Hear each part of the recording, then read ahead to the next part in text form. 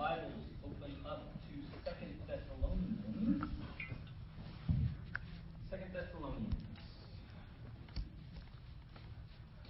We've been in a series the last several weeks on looking at what the Bible has to say about church.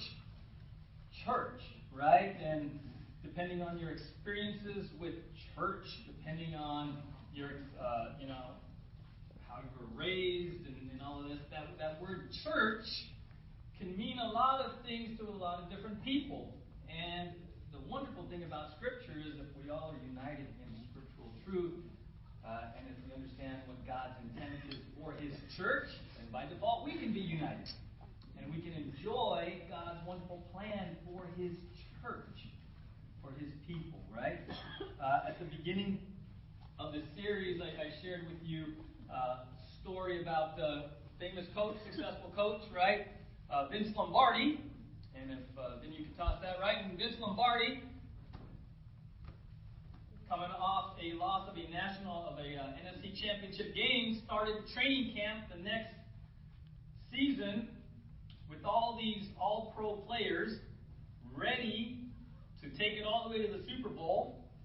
And Vince Lombardi started training camp by saying, "This is a football." And imagine all the all-pro players. Are you kidding me? Duh. Right? I've been playing football since elementary school. I came through Ojai Eagles. I played for Nordoff. I know that's a football, coach. Right? But this is Vince Lombardi. Starting training camp, looking forward to winning the Super Bowl that year. And he says, this is a football. And we saw when we began that Vince Lombardi's desire was that his team would become the best in the league at the tasks everyone else took for granted. Fundamentals. And when it comes to church, there's a lot that we can take for granted. We can kind of like, oh yeah, been there, done that, right? We go, we come, we do, we serve, we give. And we sort of just, after time, can become like an athlete. Oh yeah, fundamentals. Church, why are they spending the summer talking about church? We know. Don't we? It's fundamentals. It's fundamentals because as a church family, as a church, as the church, quite honestly, if you've been with us the last 3 weeks, you really probably haven't heard much you haven't heard before. The real question is, what have you been doing with that? How have you been applying it? What have we, or are we corporately being the church as God intended it to be?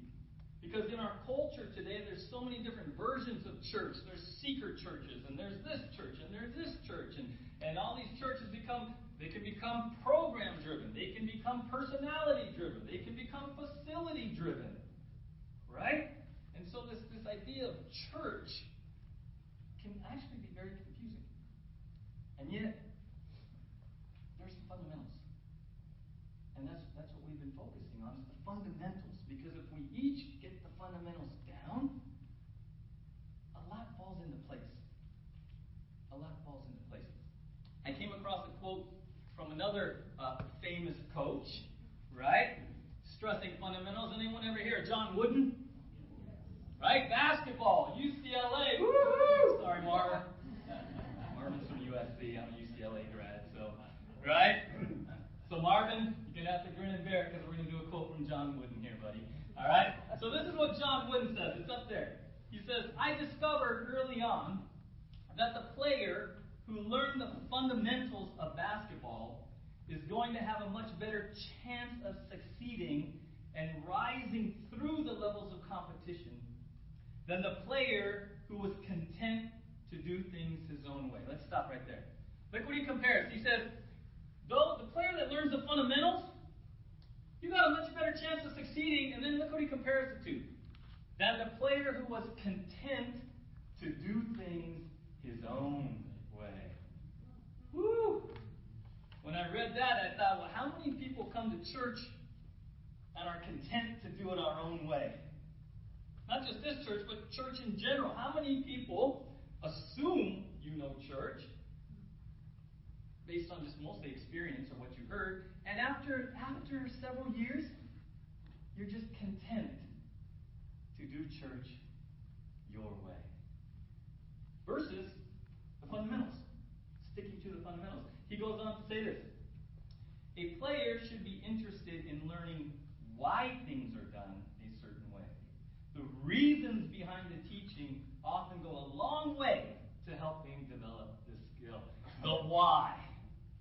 And that's what we've been looking at in Scripture, is the why. Because oftentimes you might come to church and, it's a series on church. That's code for they're recruiting. Wink, wink. That's code for they're going to tell us what we should be doing. Wink, wink. A lot of times in churches, when we teach on church, inadvertently, we communicate that this is what you're supposed to do. Just do this. Just do this. Just do this. We're looking at the why. The heart. The heart. And let me kind of preface this and step back a little bit. As we're looking at the biblical view of church, I want to say this right off the bat. This is not a recruitment campaign. Now, what I mean by that is we understood and we knew that when we moved here, we could get some new visitors and people that God may call to join us as a church family. Wonderful. Celebrate that. Praise God. So I really want you to understand that what we're looking at here in God's view, God's teaching of God's church, these scriptural truths apply wherever you end up. Because it's His church universal. And it's His scripture. So, the value in going through this together, if God calls you here, and we ask you, if you're seeking a church, first and foremost, consider it vertically. Seek the Lord where He wants you. Okay? If this is where He calls you to land, then understand you're hearing our heart. You're hearing the foundation of how we do things around here. The basis, the reason, the fundamentals. If this isn't where God calls you, take this all with you. Because it applies wherever He calls you as part of His broad church. Amen? Okay? So I just want to say that because, they're trying to get us to sign up to be members. We have what we call here at Ojai Valley Christian Fellowship, we have what's called covenant. We don't call it membership. The word membership is not in the Bible. We call it covenant. If God calls you to be in covenant with us, there is a bit of a process we go through, and we're going to talk about that later, in the fall, not now. So if you're here and you just joined us this summer, welcome. We love you, and you're a part. You've learned, right? If you're a believer, you're part of the church. You're already in. You're already in. I understand. I've been in church ministry for 25 years. I understand that people come and they seek the Lord, and there's a variety of things that people can consider where they're being called to plug in. Our heart here is if God calls you to be a part of this church family, then He's calling you to participate. That applies here or anywhere else. Because you have gifts, you have talents, you're just called to be a part of the church. Okay? The second thing that's challenging about learning about the church in our culture is that, quite frankly, if you look at the early church versus how we do church, it's just kind of really hard to get it. Now, we've been talking about one another's and active participation and belonging to one another. That's kind of challenging when you meet once or twice a week.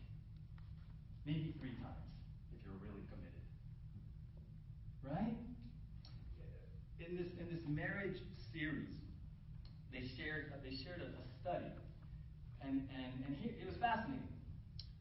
Here was the results of this study. They said it takes 9 to 14 years for a married couple to develop a we identity and mentality versus an I. 14 years for a married couple to become more we-centered than me-centered. 9 to 14 years of two people who live together, 24/7, 365, all share everything. 9 to 14 years to go from me to we. And we get together once a week. And as I reflected on the enormity of the challenge in the human realm, if a church is to go from me to we, that's crazy. If it takes a married couple 9 to 14 years to develop a we mentality, Lord, how is the church supposed to go from me to we? That's nuts. Because I did some math. Went to UCLA, Marv, got some math, right? And used calculators. For the average Sunday attender, let's say you're committed and you come 52 weeks out of the year. Perfect attendance star. Okay? 52 weeks out of the year. Let's say you're here on Sunday 52 weeks out of the year for 2.5 hours. You get here at 9:30 and you leave at 12. 52 weeks. You are on it. If you did that, if we added up those hours, you would be here a grand total of 5.4 days. Wow. Out of 365. 5.4 days out of 365. And we're just all supposed to get along. And one another. 5.4 days out of 365 if you came every Sunday and didn't just leave. But actually went over there, got here half an hour early, stayed half an hour late, connected with people, you're still only here 5.4 days. Out of the year. Right? Now let's go to the committed. If you come Sunday, and then you come midweek, and even serve, okay? So let's add 4 hours extra for Bible study and serving. So 2.5 plus 4 hours during the week. 52 weeks out of the year. So you're connected in some way. 6.5 hours a week for 52 weeks. You know how many days you're connected to the church family? 14.1. 14, yes, you got a yes. I'm in the 14 club. 14.1 days for those we consider really committed. And we wonder why it's just this enormous task to go from me to we as a church. Now remember, that's 52 weeks. That means you didn't miss a week for whatever reason. I mean, do you see it? It kind of puts it in perspective. Now, here's how we would be more like the early church. Let's say there was a natural disaster in Ohio. And let's say most of the homes were destroyed. And therefore, we pitched tents on the rest of our acres. Let's say we all had to live on our back lot here and farm to live. Ooh. That means you're going to see people when they get up.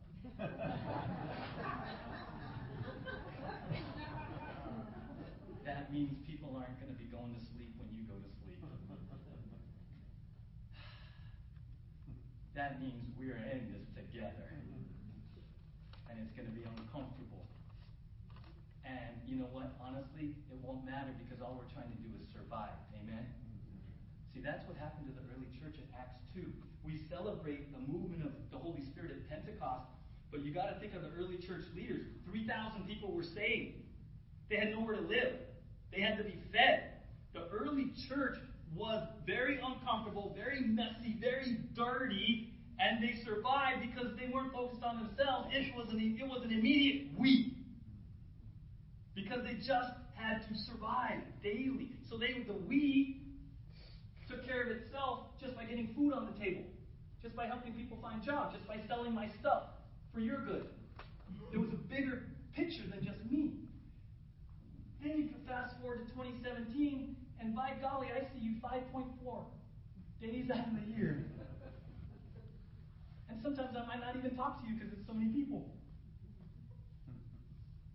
That's the enormity. That I share that with you because I understand the challenge. I understand the challenge. I want you to know our heart, and we understand it's a process and there's relationship.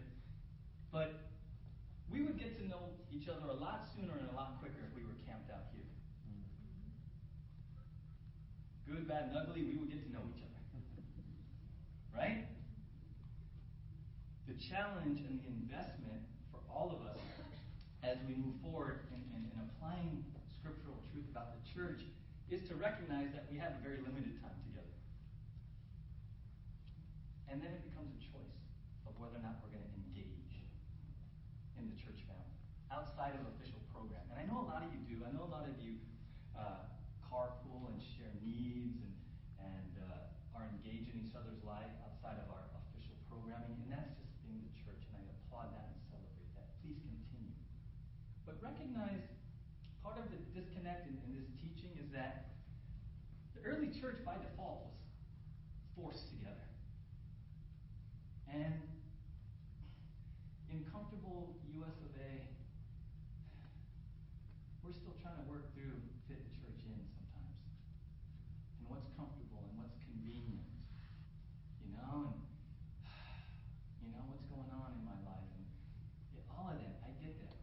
I get that too. I got a load on my plate too. And sometimes, it's real easy to slide from we back to me. It really is. I understand that.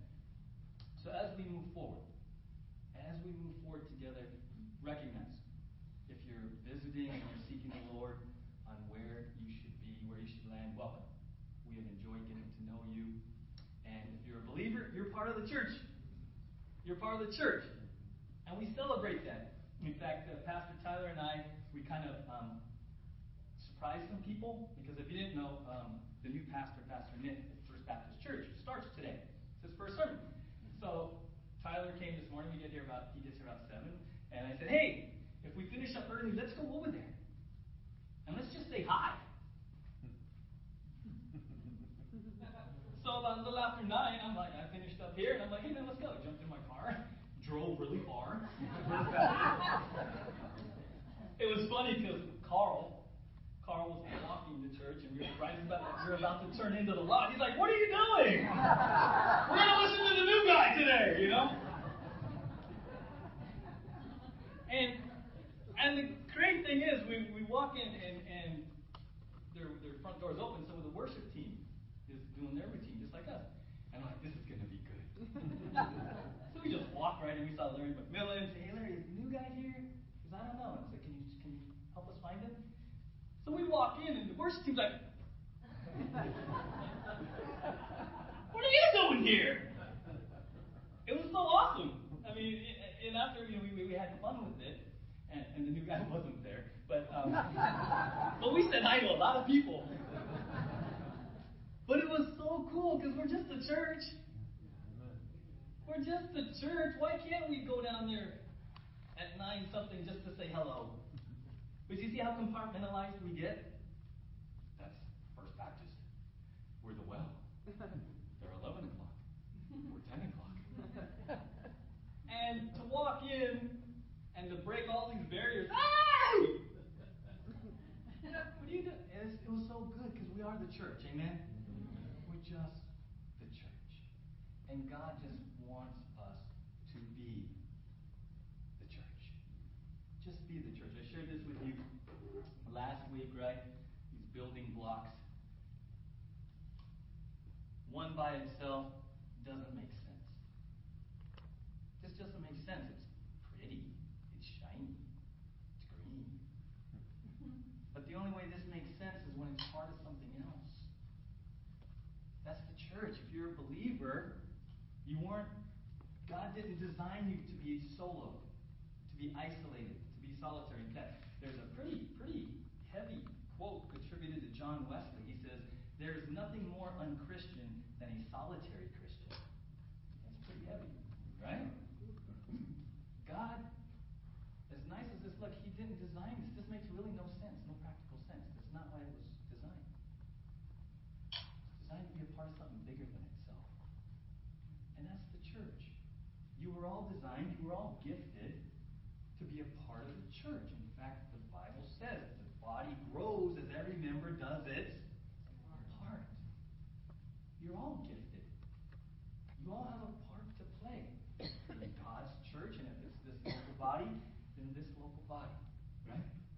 And so we're looking at this, and we're trying to understand, okay, Lord, what are the fundamentals? Give me some fundamentals. If it's all about fundamentals, and I just need to focus on the fundamentals, and it's not about recruiting, and it's not about giving more and serving more. What are the fundamentals, right? In 2 Thessalonians chapter 1, look what it says here. 2 Thessalonians 1, we'll start in verse 1. Paul, Silas, and Timothy, to the church of the Thessalonians in God our Father and the Lord Jesus Christ. Grace and peace to you from God the Father and the Lord Jesus Christ. We ought always to thank God for you, brothers, and rightly so, because your faith is growing more and more. And the love every one of you has for each other is increasing. Therefore, among God's churches, we boast about your perseverance and faith in all the persecutions and trials you are enduring. Verse 3. I love verse 3. He is like giving this church an attaboy, an attagirl. Woo-hoo! I mean, it would be pretty cool if the Apostle Paul gave us props. I mean, not for pride's sake, but that's kind of cool, right? Everyone likes that. Hey, well done, job well done. Look what he says in verse 3. We ought always to thank God for you, brothers, and rightly so, because your faith is growing more and more, and the love every one of you has for each other is increasing. What are the two fundamentals that we could focus on as a church from here and forward? Faith. Everyone say faith. Faith. Love.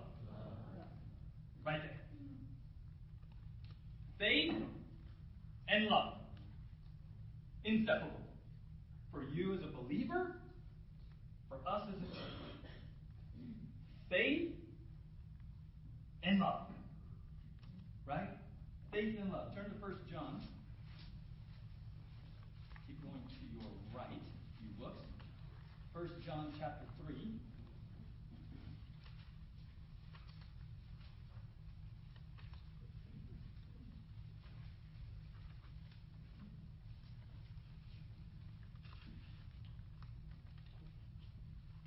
John 3, 23.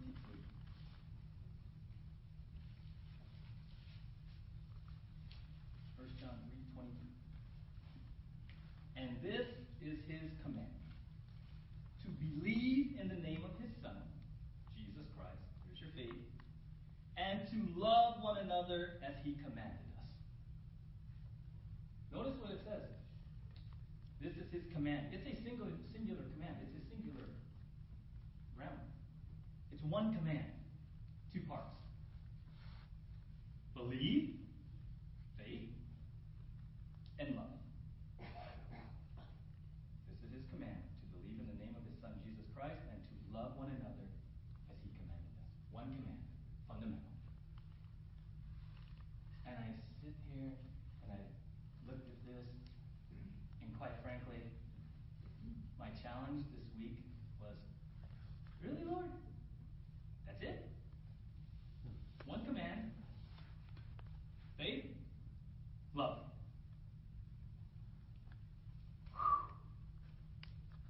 It really is that simple. I'm not saying it's easy. As you have grown in your faith, has your love for others increased? Ask yourself that. See, faith and love, they're two sides of the same coin. You can't separate them. But sometimes in the church, we go and the pendulum swings. Sometimes we become so faith doctrine heavy, and we get real academic, and we want to know all the right answers, and all the while it's about me, and I become so self-centered in my faith that I don't have time for others anymore. Others now are a nuisance. I'm sorry I can't give you a ride to the doctor because I'm doing Bible study.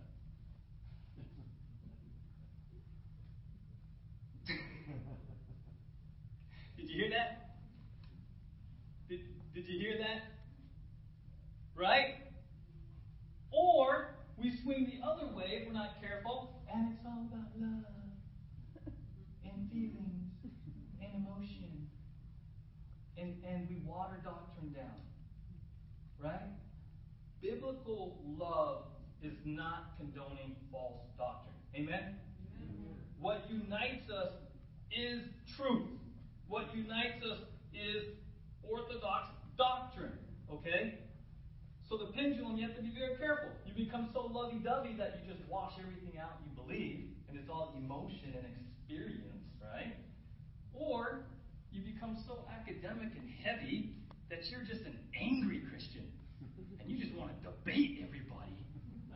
God loves you, and I'm going to prove it. Okay. Right? I mean, they go together. They're in balance. As our faith grows, our love should grow. Amen? That's the marker. That's the fundamental. That's the fundamental. And so, as a church, how does that play out as a church? We're here. We worship together. We teach you the Word. Bill does a great job Tuesday nights. We want your faith to grow. We want you to know doctrine. We want you to know truth. And then our desire is that it plays out in your life with love. Biblical love, right? Turn to Galatians 5:6. I'm going to go back several books. Galatians 5:6.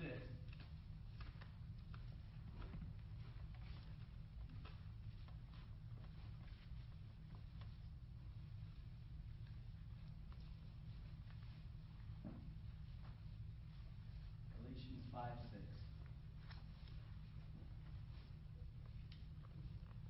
The context of this book is that there are some believers who are struggling with receiving salvation simply by grace. And they are struggling with merit and works and performance and brownie points and all this. They're still struggling and trying to work through getting rid of the old law and the legalisms and just resting in God's promise of salvation by grace through faith in the finished work of Jesus Christ. That's what they're struggling with, right? And look what he says in Galatians 5:6. For in Christ Jesus, neither circumcision nor uncircumcision has any value. No works. No works. The only, everyone say only. The only thing that counts is faith expressing itself through love. There you go, fundamentals. Faith expressing itself through what? Love. Question, what's your motive? Why do you do what you do as a believer?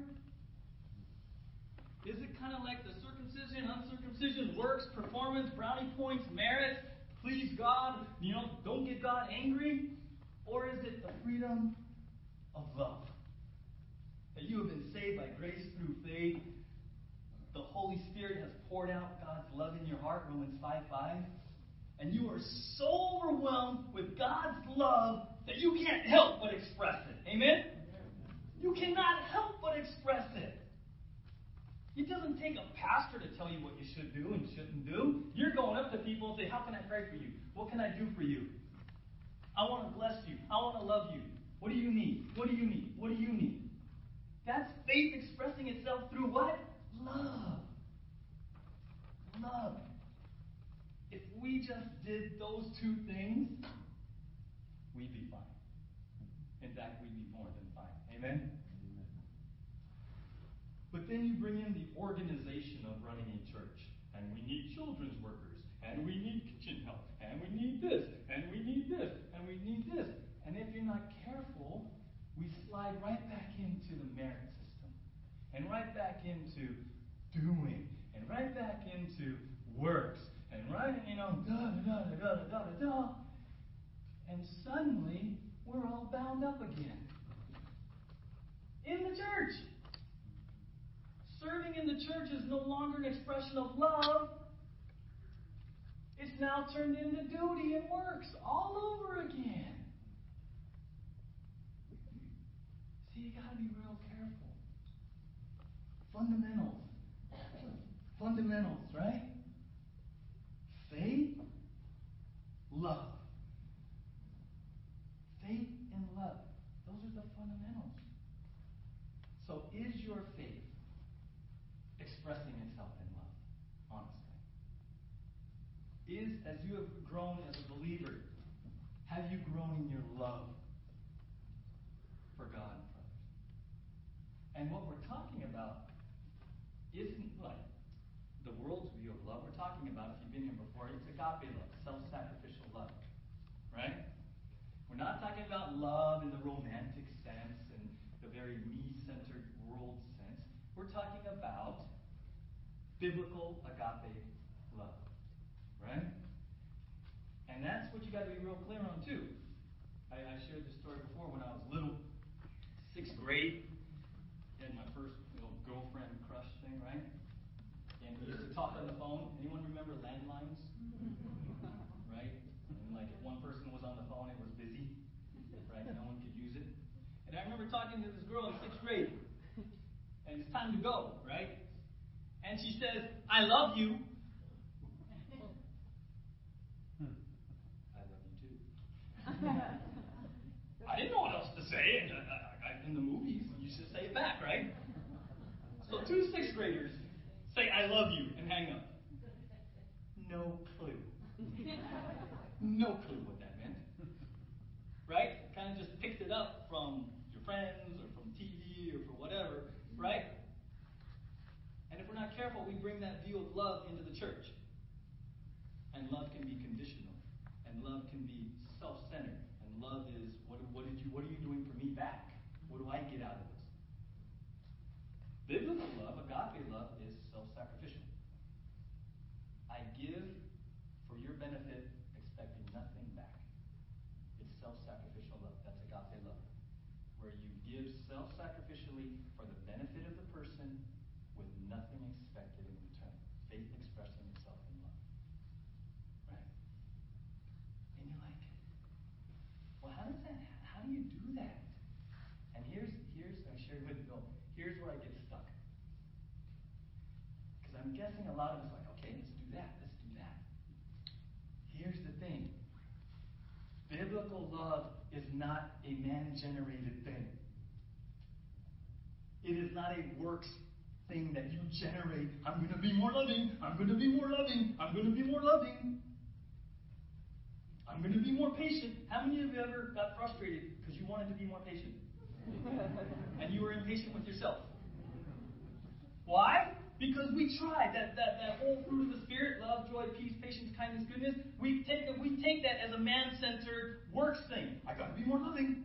I got to be more joyful. I got to be more patient. I got to be good. But we forget that Galatians 5:22 begins with, but the fruit of the. All those things are fruits of the Spirit. You don't generate it in your man-centered way. You let the Spirit bear fruit. Now here's where it gets tough. Romans 5:5 says the love of God is poured out in our hearts by the Spirit. Galatians 5:22 says love is a fruit of the. So if you want to genuinely express agape love, you got to be in the Spirit. You got to call time out on trying your darndest. And you got to admit, the first step for many of us, and I went down this journey too, the first step, next time you have quiet time, you do this. I can't. I can't love like I'm supposed to, God. Let's just clear the air. I can't.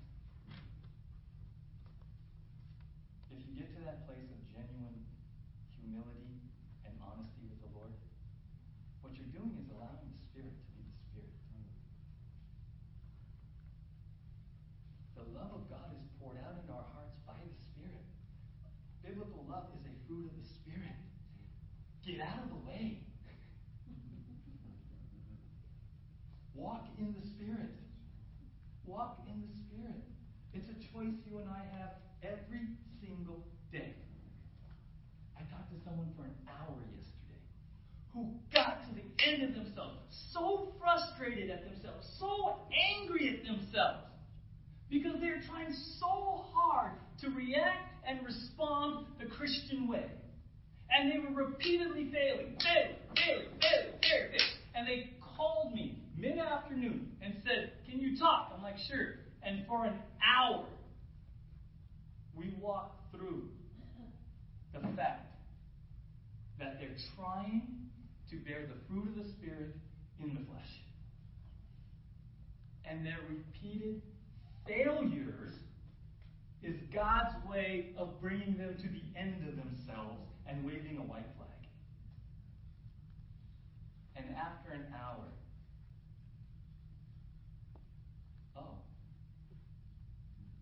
okay. But to get there, we had to work through justification and rationalization and excuses. But I'm trying.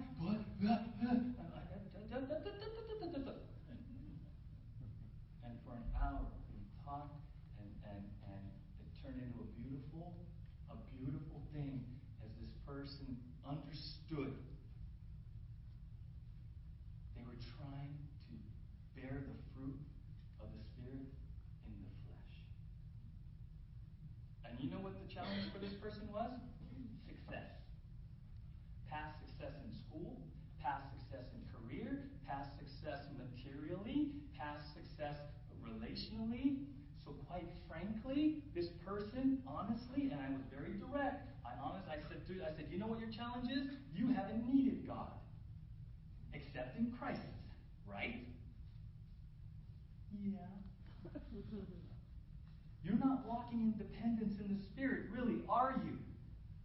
No. Because you've been successful, because you're talented, because you're gifted, because in your mind you've achieved a lot of worldly success on your own. And God's always been there when you needed Him.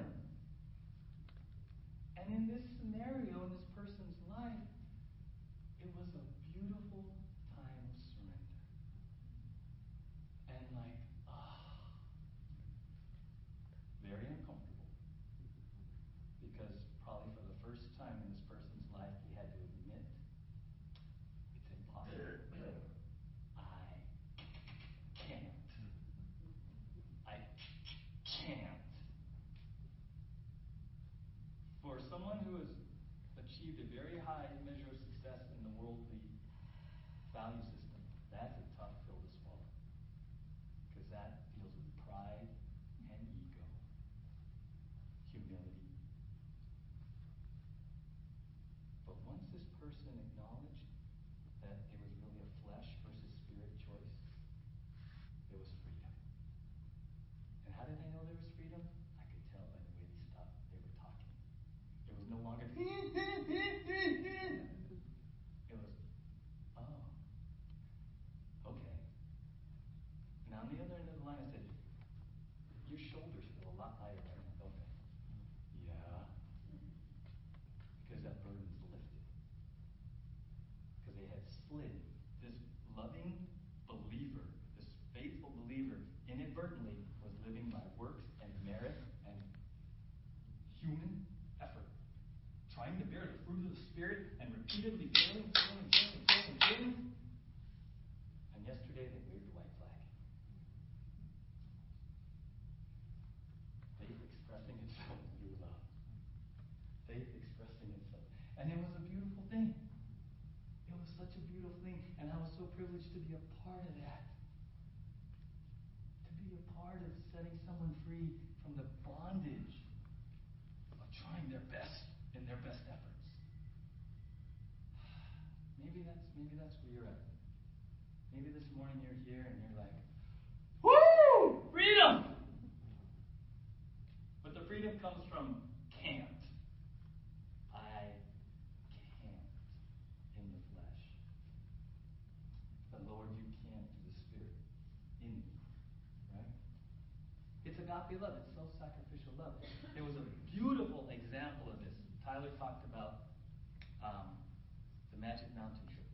There was a beautiful example, even from our teenagers, of agape self-sacrificial love. One of the girls had brought a backpack.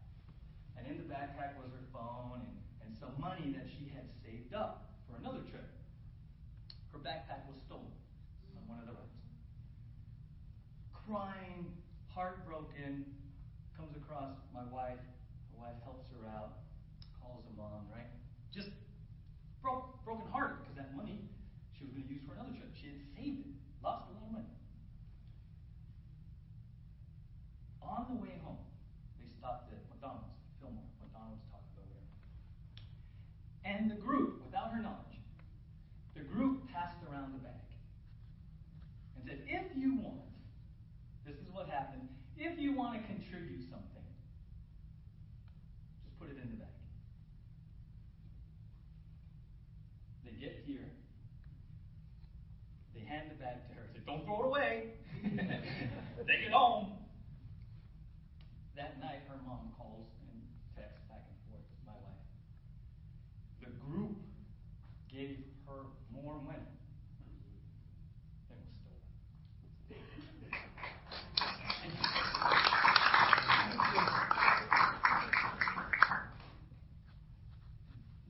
She was bawling at home. She's bawling at home. Nadine is talking back and forth, texting with the mom. And the witness went out. The witness of faith expressing itself through love resonated with this family. Probably will never forget what happened. Mom, I went to Magic Mountain, my backpack got stolen, and I ended up with more money than when I left. God's economy, amen? God's church being God's church, amen? Self-sacrificial love. It wasn't just about, hey, let's hang out and have a good time at Magic Mountain. No, it went from phileo love, hanging out love, to agape love, which now we've got to sacrifice. There's a need. Give whatever God puts on your heart. And when it all added up, it was more than was stolen. And I celebrate that because that's a testimony to the church. Amen? That's the fundamentals. Faith and love. And because the fundamentals were exercised, it made a lasting impression on a church, a family that doesn't even go here. Doesn't even go here. And I was overwhelmed. I'm so thankful that there was a living example of faith expressing itself through love through our junior high and high schoolers. It's that simple. It's that simple. So today, maybe you got to settle the issue of faith. Where are you with Jesus? Where are you with Jesus? Settle that issue of faith. Maybe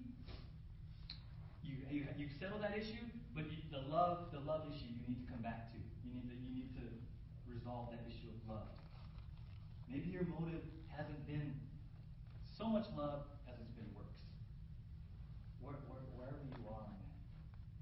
And as we prepare for communion, right? We're gonna celebrate communion again, and we've done this the last several weeks, where you come forward.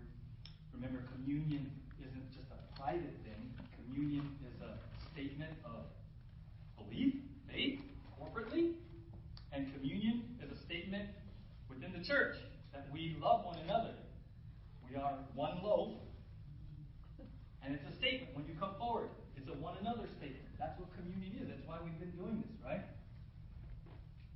But if you need help to really understand why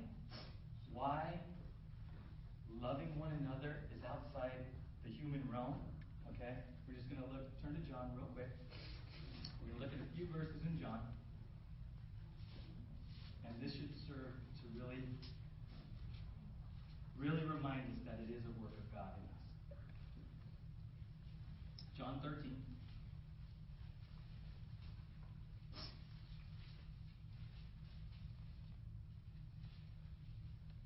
John 13, 34.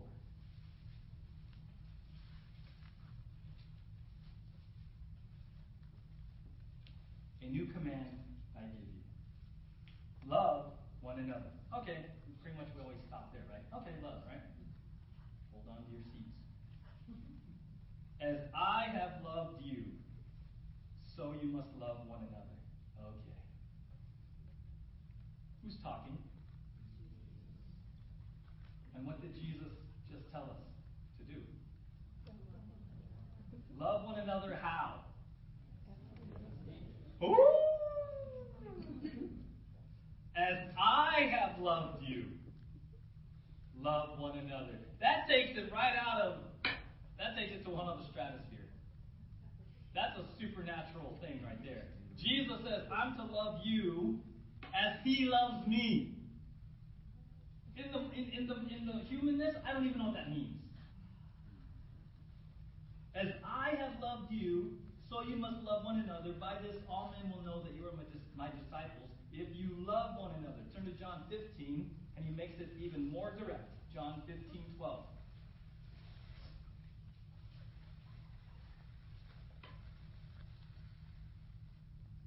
My command is this. Love each other. Okay.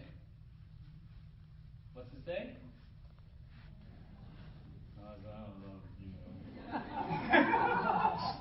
We don't say that with the same gusto. Love each other. Oh! That's inconvenient. That could be painful. That could cost me something. Yeah. Because you can't do that in the flesh. You can't do that in the flesh. Love each other as I have loved you. What's the starting point? How has Jesus loved you? How has Jesus loved you? When was the last time you were overwhelmed by his love? Romans 5:5 says, the love of God is poured out into our hearts by the Spirit. The love of God is poured out into our hearts by the Spirit. When was the last time you sat long enough to say, Lord, would you pour out your love for me by your Spirit? And when was the last time you sat there and God's love just flooded over you? For you. Not for what you do, not for what you think you earn, just because you're his child saved by grace through faith. When was the last time you just received that? That's a starting point. Because as you allow the Spirit to pour out God's love into your heart, it's going to go that way. It's going to go out. It's going to express itself somehow. Somehow. It's the fruit. You're going to bear fruit. So for us today, again, as we said, communion, if it's your conviction, your belief on who Jesus is, then you, by all means, take communion. If it's not what you believe, you don't take communion just because everyone else is. We don't believe that here. It's not ritual. It's not something you do out of peer pressure. This is an expression of your conviction. All right? We take this very serious because it's an opportunity for you corporately, and not just here, but really to the world, to say, I'm coming forward because I'm expressing my conviction, my belief about who Jesus is. And I am making a public expression of my conviction of being a member of the body of Christ. So there is some weight to this. There's significance to that. That's why we've chosen to do this the last few weeks instead of just passing out cups. Because passing out cups can turn very, again, self-centered and it's just me. No. Communion is very serious. So you come forward if it's your conviction, your belief on who Jesus is. If it isn't, we pray it would be. But don't come up and mock God. It's not a game. It's an opportunity to express your convictions corporately. And today we're reminded, we're commanded to love one another as Jesus loves us. That's a supernatural work that only the Spirit can do. The question is, are you going to yield? Are you going to submit? Lord, thank you. Thank you for bringing us back to the fundamentals. Faith and love. Faith and love. In fact, you tell us in Galatians, the only thing that counts is faith expressing itself through love. And so, Lord, maybe we need to settle the faith issue. Maybe we need to finally rest in the finished work, your finished work, Jesus. And we need to stop trying to earn our way to heaven. We need to stop trying to prove ourselves. We need to get off the works mentality and receive your gift. And rest in who we are in Christ by grace. And Lord, maybe some of us, like the Galatians, we've been struggling with this works thing. And what we do, even in church, is more works-driven and more performance-driven and more merit-driven than love. So we confess that and ask for forgiveness. Lord, my desire for us here as a church family would be that whatever we do, wherever we serve, whatever ministry you call us to, it would be an expression of love. An expression of love. As we celebrate who we are in Christ, that we don't have to prove anything around here to earn our way to heaven. But we joyfully serve together as a church family, all saved by grace through faith. That's our hope. So, Lord, in this time of communion,